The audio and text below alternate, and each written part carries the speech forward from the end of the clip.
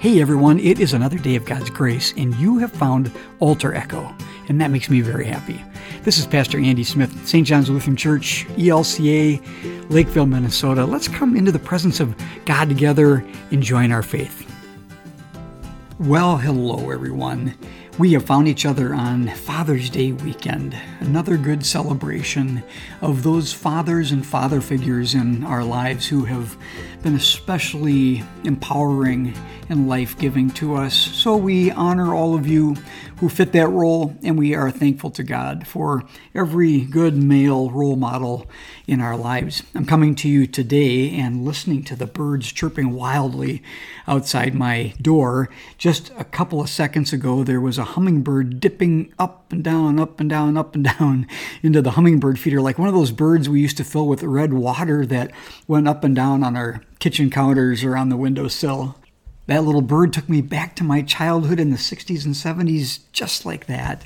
Isn't it funny how that happens? Things are opening up. It's really a good time to be alive right now. In Minnesota here, just last week, it was announced that the State Fair, which is a huge event in our state and even across the nation, would be back as normal this year. And so people are rejoicing. People need people. And here's where we're at. We need these events, these community events, these times to be together and celebrate and get outside of the hard difficulty of life that comes at us also. So we are hopeful these days, and I am glad we are together here at Altar Echo as well to share in that. Today we return to the prophet Jeremiah. We've got a couple more weeks left to explore this prophet and what his words mean for our faith and our lives today. We do take cues from this living word of God, and it helps us name our experiences both with God and of our faith and with this life that we encounter and that we find both challenging yet so rich and joyful as well. So let's go to Jeremiah 29, starting at verse 1 and then verses 4 to 14. Listen to these familiar and famous words. They are ultimately words of hope, and they are part of our series called Embracing the Prophet. Today, the sermon is entitled Dear Chosen Ones, and I think you will understand why when you hear the lesson. Here it is, Jeremiah 29, 1 and 4 to 14. These are the words of the letter that the prophet Jeremiah sent from Jerusalem to the remaining elders among the exiles, and to the priests, the prophets, and all the people whom Nebuchadnezzar had taken into exile from Jerusalem to Babylon. Thus says the Lord of hosts, the God of Israel, to all the exiles whom I have sent into exile from Jerusalem to Babylon: build houses and live in them. Plant gardens and eat what they produce. Take wives and have sons and daughters. Take wives for your sons and give your daughters in marriage, that they may bear sons and daughters. Multiply there and do not decrease. But seek the welfare of the city where I have sent you into exile, and pray to the Lord on its behalf. For in its welfare you will find your welfare. For thus says the Lord of hosts, the God of Israel, do not let the prophets and the diviners who are among you deceive you, and do not listen to the dreams that they dream, for it is a lie that they are prophesying to you in my name. I did not send them, says the Lord. For thus says the Lord, only when Babylon's 70 years are completed will I visit you, and I will fulfill to you my promise and bring you back to this place. For surely I know the plans I have for you, says the Lord, plans for your welfare and not for your harm, to give you a future with hope. Then, when you call upon me and come and pray to me, I will hear you. When you search for me, you will find me, if you seek me with all your heart. I will let you find me, says the Lord, and I will restore your fortunes and gather you from all the nations and all the places where I have driven you, says the Lord, and I will bring you back to the place from which I sent you into exile. Everyone, this is the word of the Lord. Thanks be to God.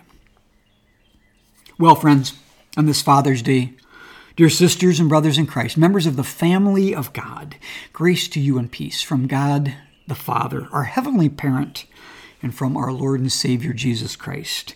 Amen. Well, since it is Father's Day today, and actually at church in Lakeville on Sunday, we have friends from Luther Crest Bible Camp, where our kids go to Bible camp. They will be with us. I want to do something a little different with the sermon today.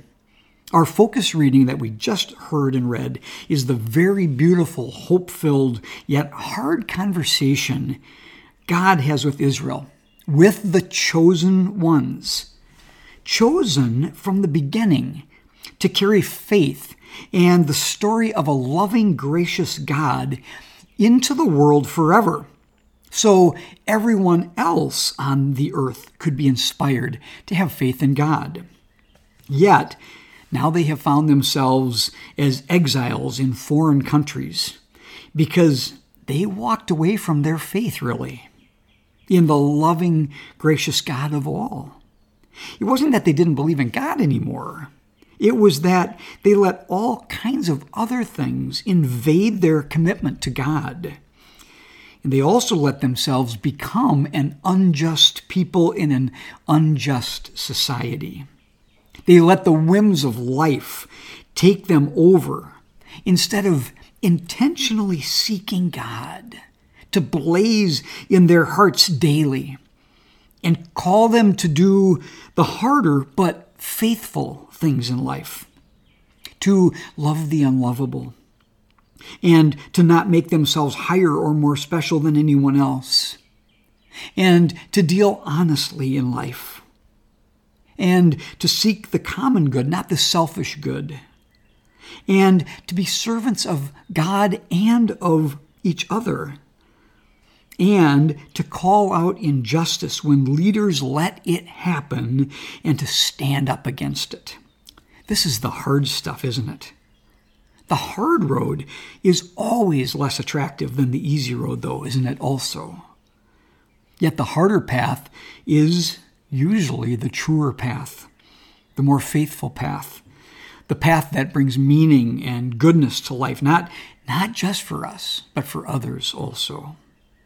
So Israel had been conquered and was exiled to foreign countries. They were driven out of their own homes, stuck under the thumbs of rulers and people who didn't give one rip about them and couldn't care less about their future. This is what they were up against. But God did not give up on them, even though they felt punished by God, rightfully so, though. In today's passage, God essentially pens them a letter that tells them God is still with them, still loves them, just as God loves everyone, and that God has not and will not give up on them being restored to the life of sharing the faith again that God had originally called them to.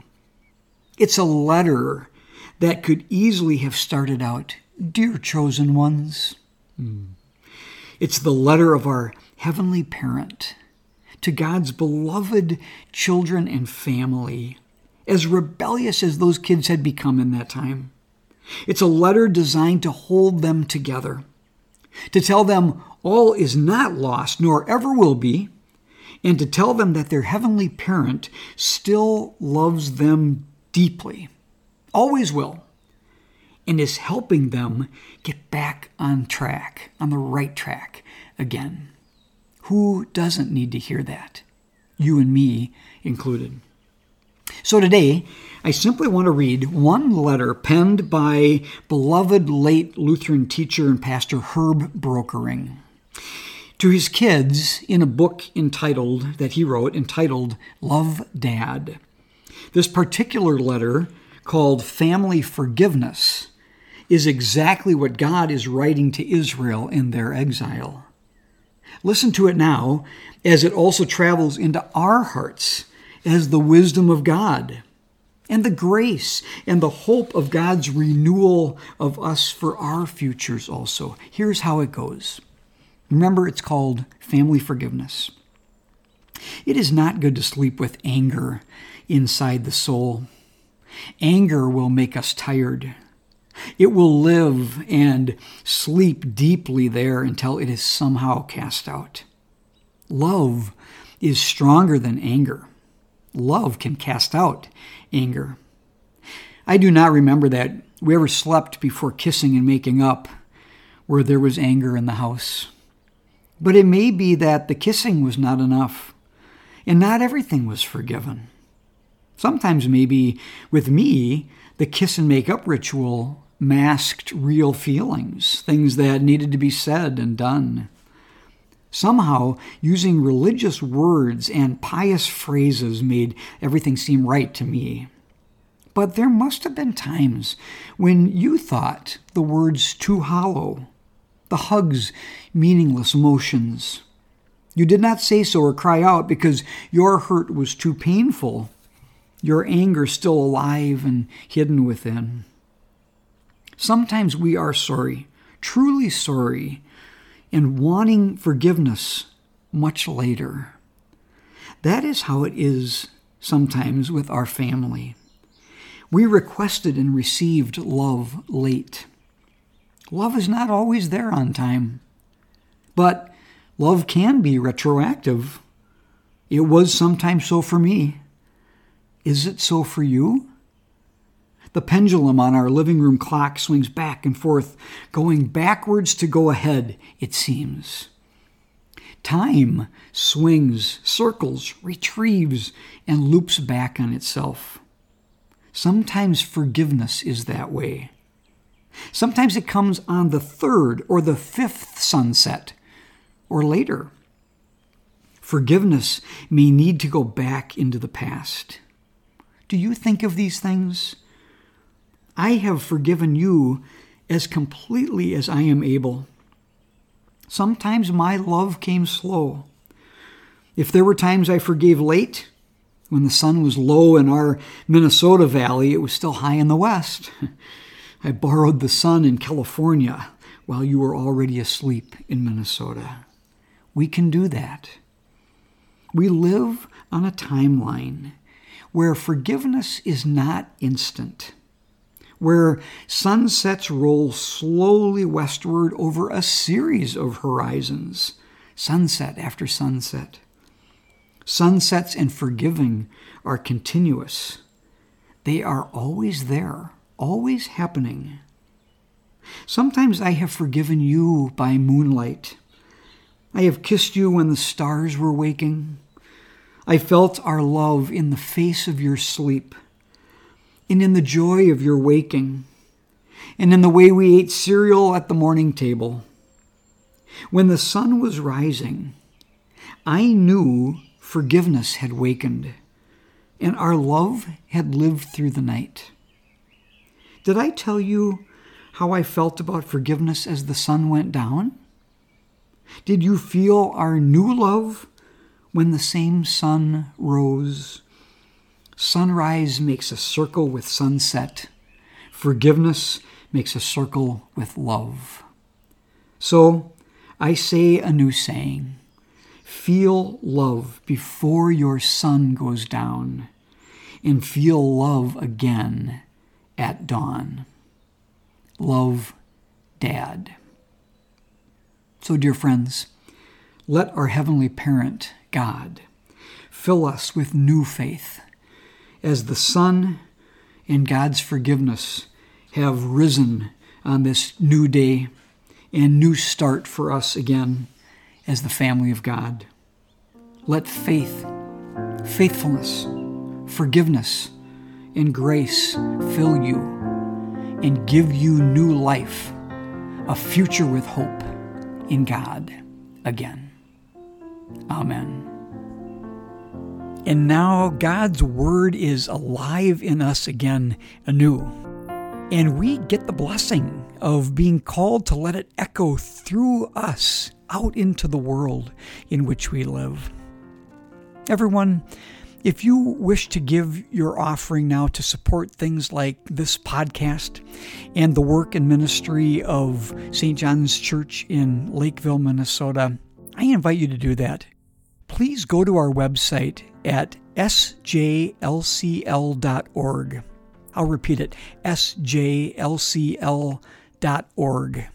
And up in the right-hand corner, you'll see a little button named Donate.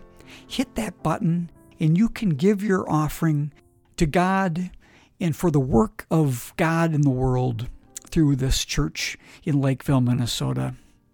Thank you in advance for the gifts and the offerings that you give. And now as we go on our way, we are sent with the blessing of peace, the benediction. Dear friends, may the road rise to meet you. May the wind be always at your back. May the sun shine warm upon your face, and the rains fall soft upon your fields. And until we meet again, may God hold you in the palm of his hand. God loves you, everyone. God be with you until next week.